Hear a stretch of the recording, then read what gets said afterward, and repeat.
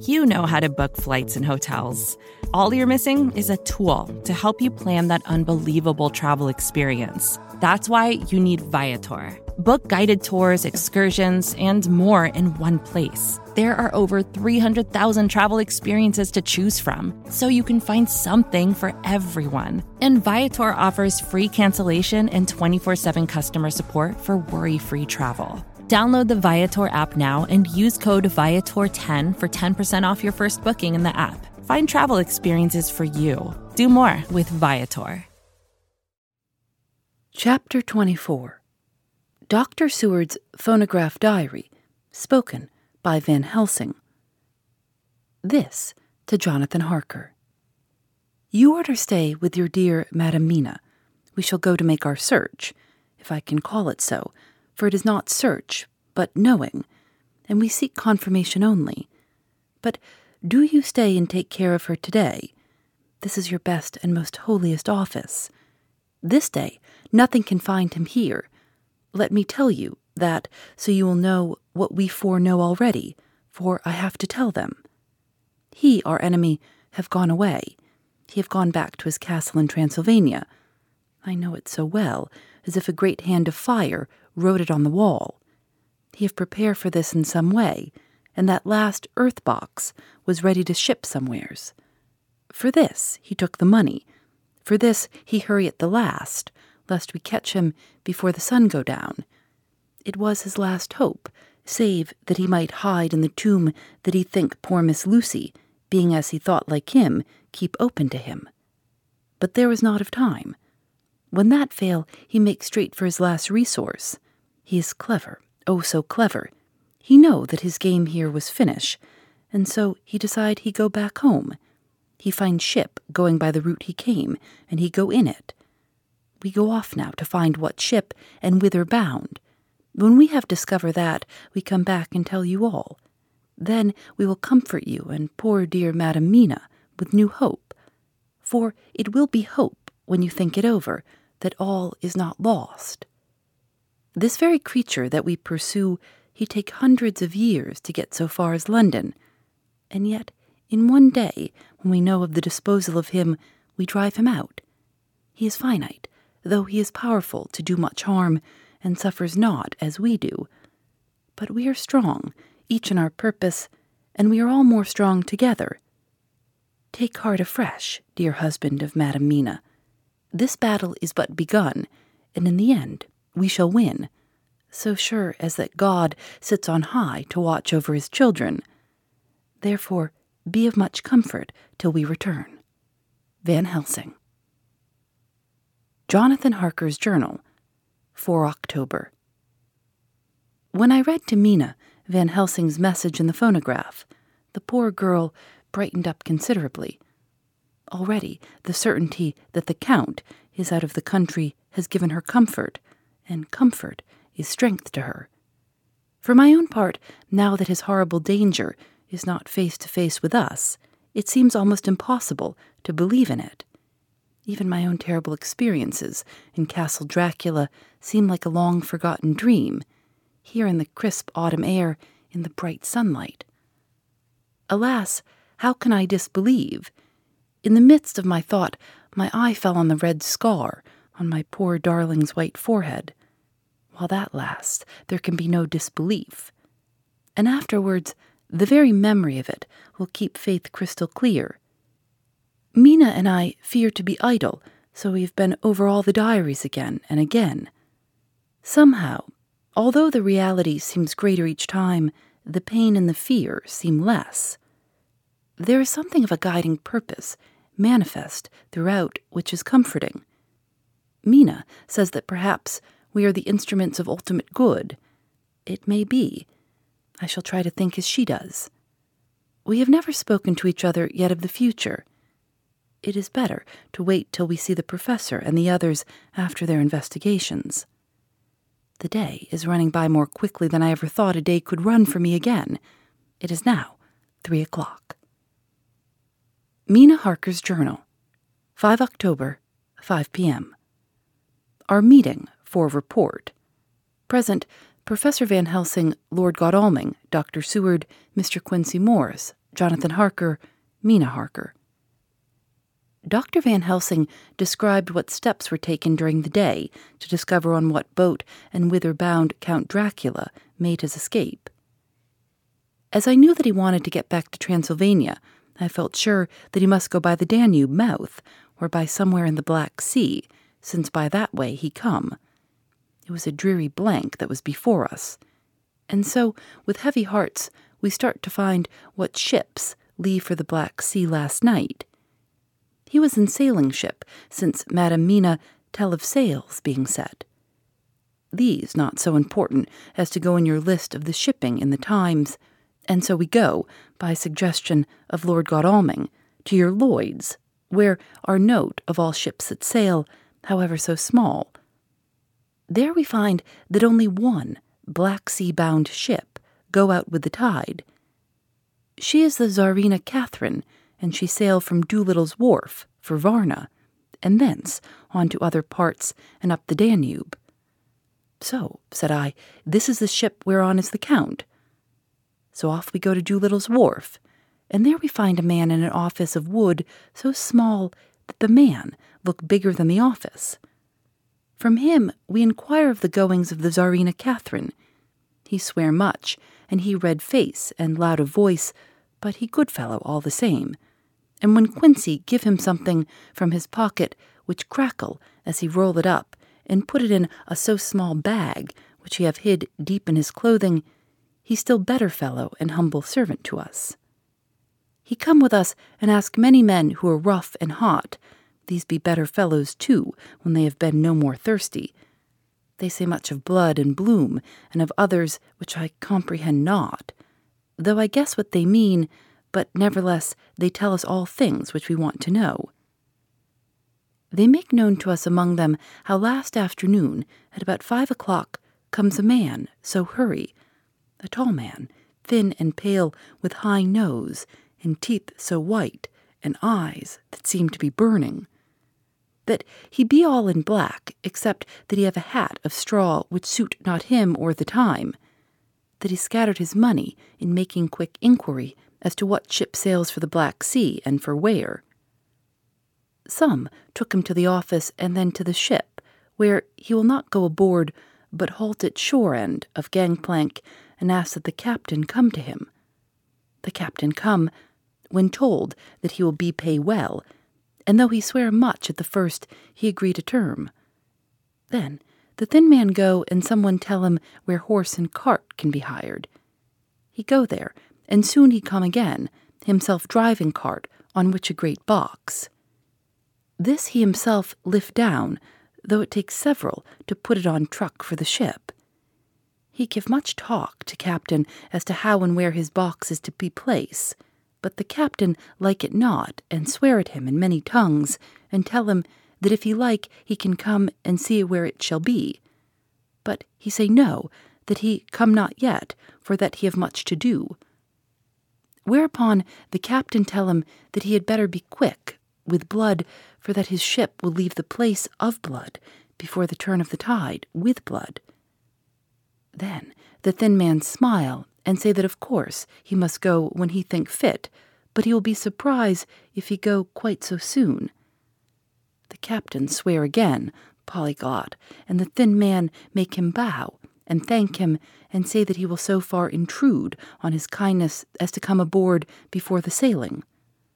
Final, the captain, more red than ever, and in more tongues, tell him that it doesn't want no Frenchmen, with bloom upon them, and also with blood in his ship, with blood on her also.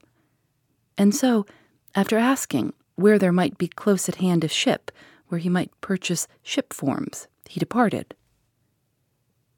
No one knew where he went, or bloomin' well cared, as they said, for they had something else to think of, well, with blood again. For it soon became apparent to all that the Tsarina Catherine would not sail as was expected. A thin mist began to creep up from the river, and it grew and grew, till soon a dense fog enveloped the ship and all around her. The captain swore polyglot, very polyglot, with bloom and blood, but he could do nothing. The water rose and rose, and he began to fear that he would lose the tide altogether. He was in no friendly mood when, just at full tide, the thin man came up the gangplank again and asked to see where his box had been stowed. Then the captain replied that he wished that he and his box, old and with much bloom and blood, were in hell. But the thin man did not be offend, and went down with the mate and saw where it was placed, and came up and stood a while on deck in fog. He must have come off by himself, for none noticed him. Indeed, they thought not of him, for soon the fog began to melt away, and all was clear again. My friends of the thirst and the language that was of bloom and blood laughed, as they told how the captain's swears exceeded even his usual polyglot, and was more than ever full of picturesque, when on questioning other mariners who were on movement up and down on the river that hour, he found that few of them had seen any of fog at all, except where it lay round the wharf. However, the ship went out on the ebb tide, and was doubtless by morning far down the river mouth. She was by then, when they told us, well out to sea. And so, my dear Madam Mina, it is that we have to rest for a time, for our enemy is on the sea, with the fog at his command, on his way to the Danube mouth. To sail a ship takes time, goes she never so quick, and when we start, we go on land more quick, and we meet him there. Our best hope is to come on him when in the box between sunrise and sunset, for then he can make no struggle, and we may deal with him as we should. There are days for us in which we can make ready our plan. We know all about where he go, for we have seen the owner of the ship, who have shown us invoices and all papers that can be. The box we seek is to be landed in Varna, and to be given an agent, one Ristix, who will there present his credentials, and so our merchant friend will have done his part. When he asks if there be any wrong, for that so, he can telegraph and have inquiry made at Varna. We say no, for what is to be done is not for police or of the customs.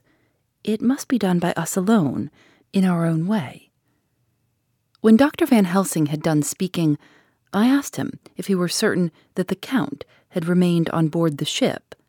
He replied, "We have the best proof of that, your own evidence, when in the hypnotic trance this morning."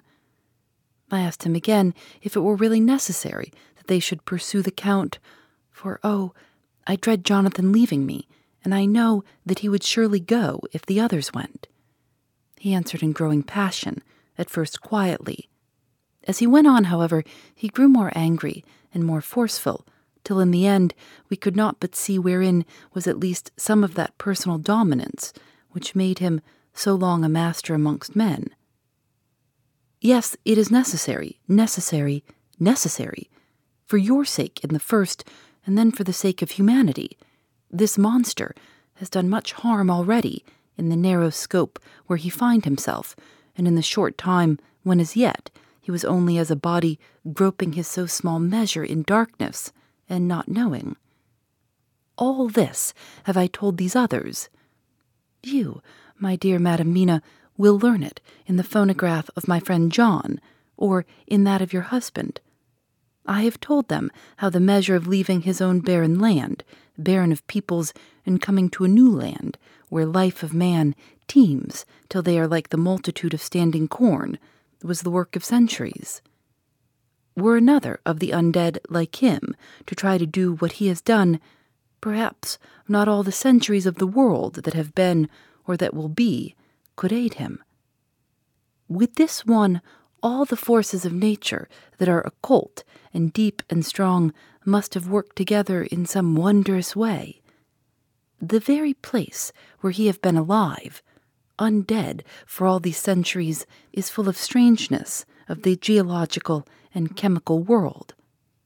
There are deep caverns and fissures that reach none know whither. There have been volcanoes, some of whose openings still send out waters of strange properties, and gases that kill or make to vivify. Doubtless there is something magnetic or electric in some of these combinations of occult forces which work for physical life in strange way, and in himself were from the first some great qualities. In a hard and warlike time he was celebrate that he have more iron nerve, more subtle brain, more braver heart than any man. In him some vital principle have in strange way found their utmost, and as his body keep strong and grow and thrive, so his brain grow too.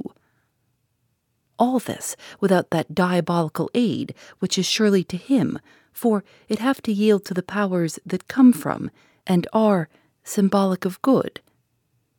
And now this is what he is to us. He have infect you. Oh, forgive me, my dear, that I must say such, but it is for good of you that I speak. He infect you in such wise that even if he do no more, you have only to live in your own old, sweet way. And so in time death, which is of man's common lot, and with God's sanction shall make you like to him. This must not be. We have sworn together that it must not. Thus are we ministers of God's own wish, that the world and men for whom his Son die will not be given over to monsters, whose very existence would defame him. He have allowed us to redeem one soul already, and we go out as the old knights of the cross to redeem more. Like them, we shall travel towards the sunrise, and like them, if we fall in good cause. He paused, and I said, But will not the Count take his rebuff wisely? Since he has been driven from England, will he not avoid it, as a tiger does the village from which he has been hunted? Aha, he said, your simile of the tiger good, for me, and I shall adopt him. Your man-eater, as they of India call the tiger, who has once tasted blood of the human, care no more for the other prey, but prowl unceasing till he get him. This that we hunt from our village is a tiger, too, a man-eater, and he never ceased to prowl. Nay, in himself he is not one to retire and stay afar. In his life, his living life, he go over the Turkey frontier and attack his enemy on his own ground. He be beaten back, but did he stay? No, he come again, and again, and again. Look at his persistence and endurance. With the child brain that was to him, he have long since conceived the idea of coming to a great city. What does he do? He find out the place of all the world most of promise for him. Then he deliberately set himself down to prepare for the task. He find in patience just how is his strength, and what are his powers. He study new tongues. He learn new social life, new environment of old ways, the politic, the law, the finance, the science, the habit of a new land and a new people who have come to be since he was. His glimpse that he have had whet his appetite only, and enkeen his desire. Nay, it help him to grow as to his brain, for it all proved to him how right he was at the first in his surmises. He have done this alone, all alone, from a ruined tomb in a forgotten land. What more may he not do when the greater world of thought is open to him? He that can smile at death, as we know him, who can flourish in the midst of diseases that kill off whole peoples. Oh, if such a one was to come from God and not the devil, what a force for good might he not be in this old world of ours?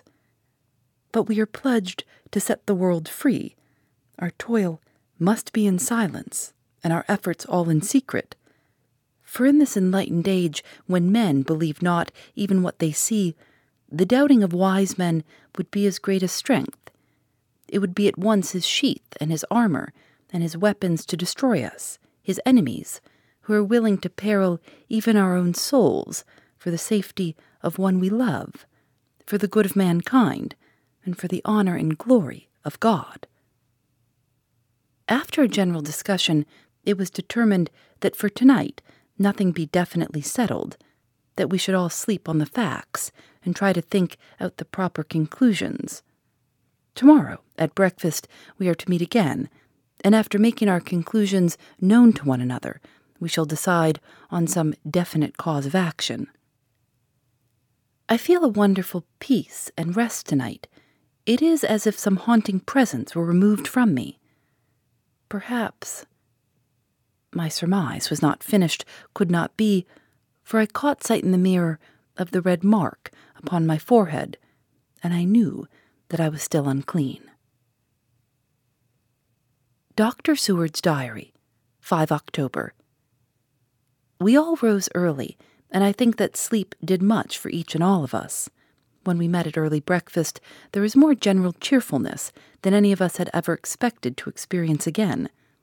It is really wonderful how much resilience there is in human nature.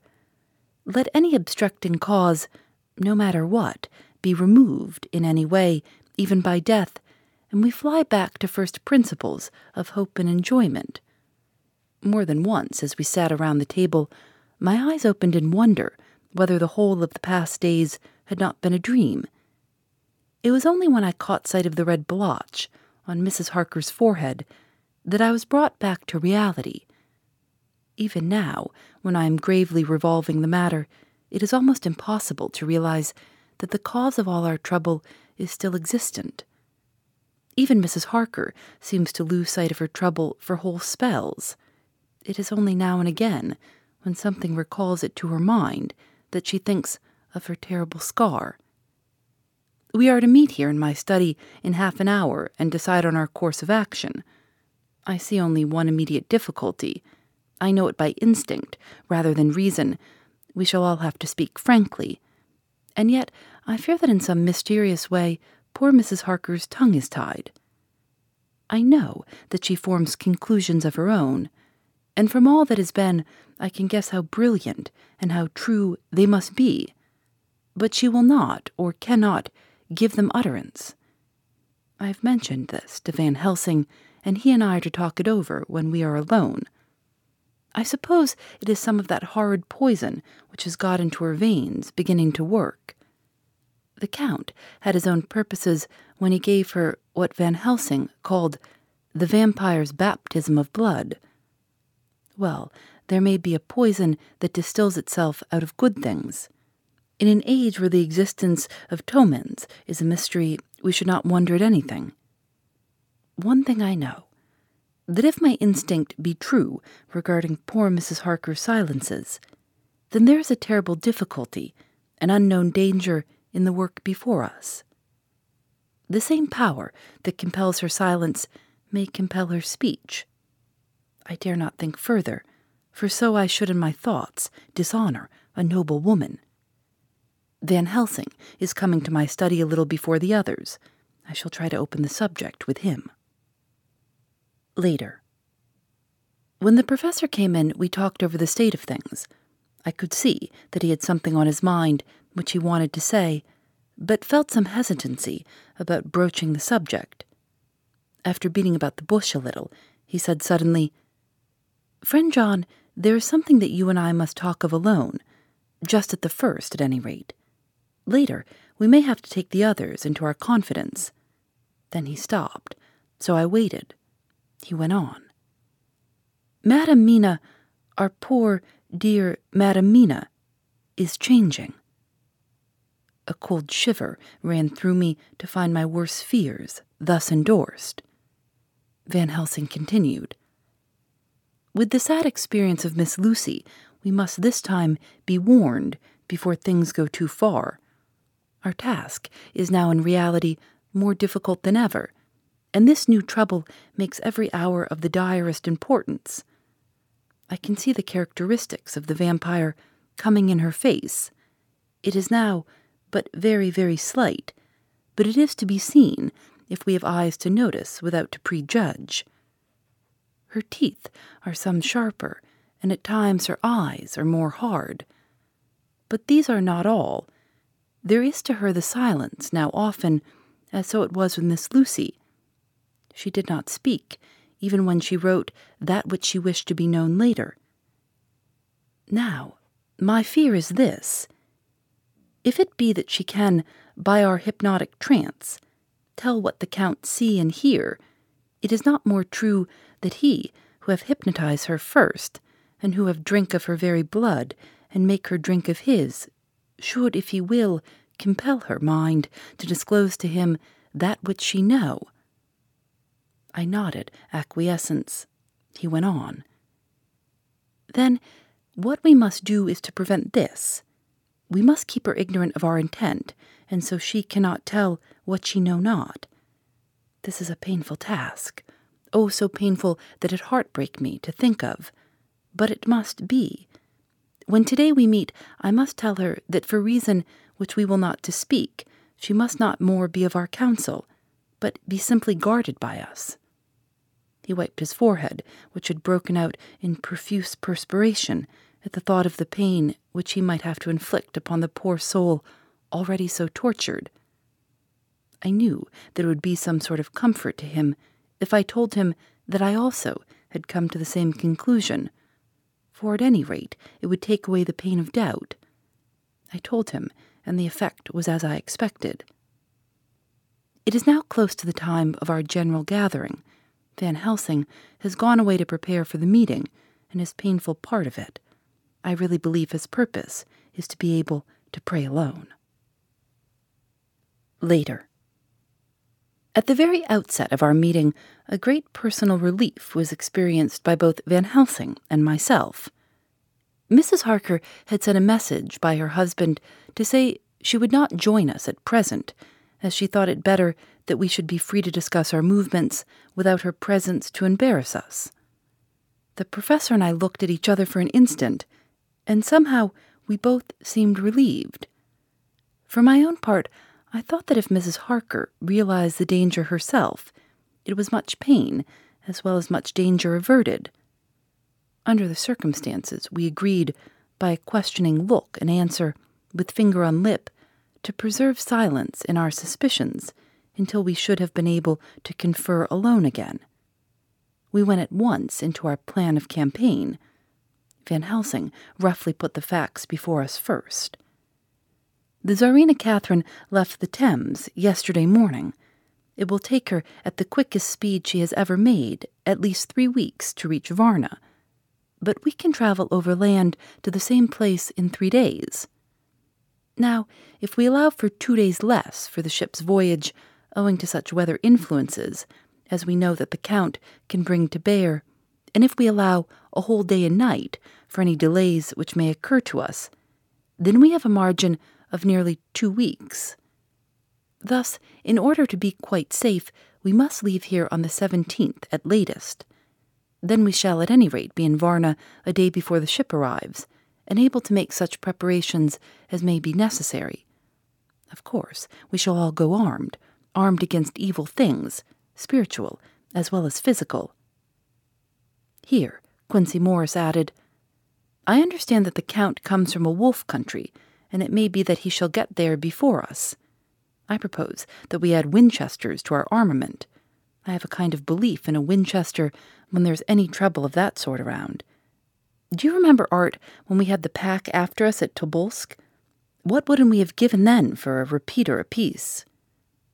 Good, said Van Helsing. Winchesters it shall be. Quincey's head is level at all times, but most so when there is to hunt. Metaphor be more dishonor to science than wolves be of danger to man. In the meantime, we can do nothing here, and as I think that Varna is not familiar to any of us, why not go there more soon? It is as long to wait here as there. Tonight and tomorrow we can get ready, and then, if all be well, we 4 can set out on our journey. We 4, said Harker, looking from one to another of us. Of course, answered the professor quickly. You must remain to take care of your so sweet wife. Harker was silent for a while, and then said in a hollow voice, Let us talk of that part of it in the morning. I want to consult with Mina. I thought that now was the time for Van Helsing to warn him not to disclose our plans to her, but he took no notice. I looked at him significantly and coughed. For answer, he put his finger on his lips and turned away. Jonathan Harker's Journal, 5 October, afternoon. For some time after our meeting this morning, I could not think. The new phases of things leave my mind in a state of wonder which allows no room for active thought. Mina's determination not to take any part in the discussion set me thinking, and as I could not argue the matter with her, I could only guess. I am as far as ever from a solution now. The way the others received it, too, puzzled me. The last time we talked of the subject, we agreed that there was to be no more concealment of anything amongst us. Mina is sleeping now, calmly and sweetly, like a little child. Her lips are curved, and her face beams with happiness. Thank God there are such moments still for her. Later. How strange it all is. I sat watching Mina's happy sleep and came as near to being happy myself as I suppose I shall ever be. As the evening drew on and the earth took its shadows from the sun sinking lower, the silence of the room grew more and more solemn to me. All at once Mina opened her eyes and, looking at me tenderly, said, "Jonathan, I want you to promise me something on your word of honor. A promise made to me, but made wholly in God's hearing, and not to be broken though I should go down on my knees and implore you with bitter tears. Quick, you must make it to me at once." "Mina," I said, "a promise like that I cannot make at once. I may have no right to make it." "But, dear one," she said, with such spiritual intensity that her eyes were like pole stars, "it is I who wish it, and it is not for myself. You can ask Dr. Van Helsing if I am not right. If he disagrees, you may do as you will. Nay, more, if you all agree, later you are absolved from the promise." "I promise," I said, and for a moment she looked supremely happy, though to me all happiness for her was denied by the red scar on her forehead. She said, "Promise me that you will not tell me anything of the plans formed for the campaign against the Count, not by word or inference or implication, not at any time while this remains to me." And she solemnly pointed to the scar. I saw that she was in earnest, and said solemnly, "I promise." And as I said it, I felt that from that instant a door had been shut between us. Later midnight. Mina has been bright and cheerful all the evening, so much so that all the rest seemed to take courage, as if infected somewhat with her gaiety. As a result, even I myself felt as if the pall of gloom which weighs us down were somewhat lifted. We all retired early. Mina is now sleeping like a little child. It is a wonderful thing that her faculty of sleep remains to her in the midst of her terrible trouble. Thank God for it, for then at least she can forget her care. Perhaps her example may affect me as her gaiety did tonight. I shall try it. Oh, for a dreamless sleep. 6 October, morning. Another surprise. Mina woke me early, about the same time as yesterday, and asked me to bring Dr. Van Helsing. I thought that it was another occasion for hypnotism, and without question went for the professor.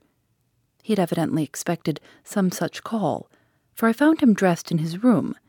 His door was ajar, so that he could hear the opening of the door of our room. He came at once. As he passed into the room, he asked Mina if the others might come too.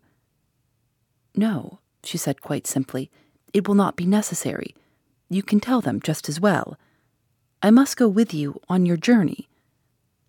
Dr. Van Helsing was as startled as I was. After a moment's pause, he asked, "But why?" "You must take me with you. I am safer with you, and you shall be safer too." "But why, dear Madam Mina? You know that your safety is our solemnest duty. We go into danger to which you are, or may be, more liable than any of us from circumstances, things that have been." He paused, embarrassed. As she replied, she raised her finger and pointed to her forehead. "I know. That is why I must go. I can tell you now, while the sun is coming up, I may not be able again. I know that when the Count wills me, I must go. I know that if he tells me to come in secret, I must come by wile, by any device to hoodwink even Jonathan. God saw the look that she turned on me as she spoke, and if there be indeed a recording angel, that look is noted to her everlasting honor. I could only clasp her hand. I could not speak. My emotion was too great for even the relief of tears. She went on. You men are brave and strong. You are strong in your numbers, for you can defy that which would break down the human endurance of one who had to guard alone. Besides, I may be of service, since you can hypnotize me and so learn that which even myself do not know. Dr. Van Helsing said very gravely, Madam Mina, you are, as always, most wise. You shall with us come, and together we shall do that which we go forth to achieve. When he had spoken, Mina's long spell of silence made me look at her. She had fallen back on her pillow asleep. She did not even wake when I had pulled up the blind and let in the sunlight which flooded the room. Van Helsing motioned to me to come with him quietly. We went to his room, and within a minute Lord Godalming, Dr. Seward, and Mr. Morris were with us also. He told them what Mina had said, and went on, In the morning we shall leave for Varna. We have now to deal with a new factor, Madam Mina. Oh, but her soul is true. It is to her an agony to tell us so much as she has done, but it is most right, and we are warned in time. There must be no chance lost, and in Varna we must be ready to act the instant when that ship arrives. What shall we do exactly? Asked Mr. Morris laconically. The professor paused before replying. We shall at the first board that ship. Then, when we have identified the box, we shall place a branch of the wild rose on it.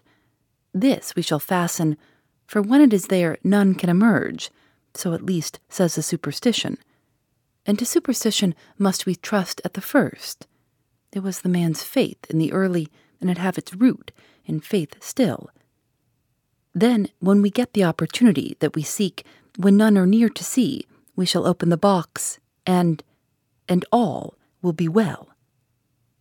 I shall not wait for any opportunity, said Morris.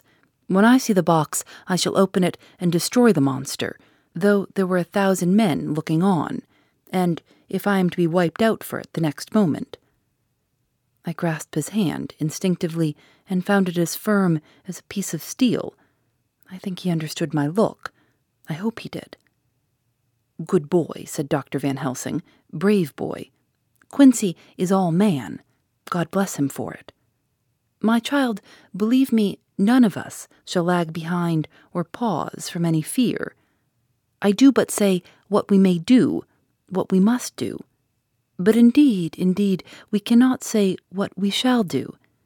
There are so many things which may happen, and their ways and their ends are so various, that until the moment we may not say. We shall all be armed in all ways, and when the time for the end has come, our effort shall not be lack. Now let us today put all our affairs in order. Let all things which touch on others dear to us, and who on us depend, be complete. For none of us can tell what or when or how the end may be. As for me, my own affairs are regulate, and as I have nothing else to do, I shall go make arrangements for the travel. I shall have all tickets and so forth for our journey. There is nothing further to be said, and we parted. I shall now settle up all my affairs of earth, and be ready for whatever may come. Later. It is all done. My will is made, and all complete. Mina, if she survive, is my sole heir. If it should not be so, then the others, who have been so good to us, shall have remainder. It is now drawing towards the sunset. Mina's uneasiness calls my attention to it. I am sure that there is something on her mind which the time of exact sunset will reveal. These occasions are becoming harrowing times for us all, for each sunrise and sunset opens up some new danger, some new pain, which, however, may in God's will be means to a good end. I write all these things in the diary, since my darling must not hear them now, but if it may be that she can see them again, they shall be ready. She is calling to me. Phoebe Reads a Mystery is recorded in the studios of North Carolina Public Radio, WUNC.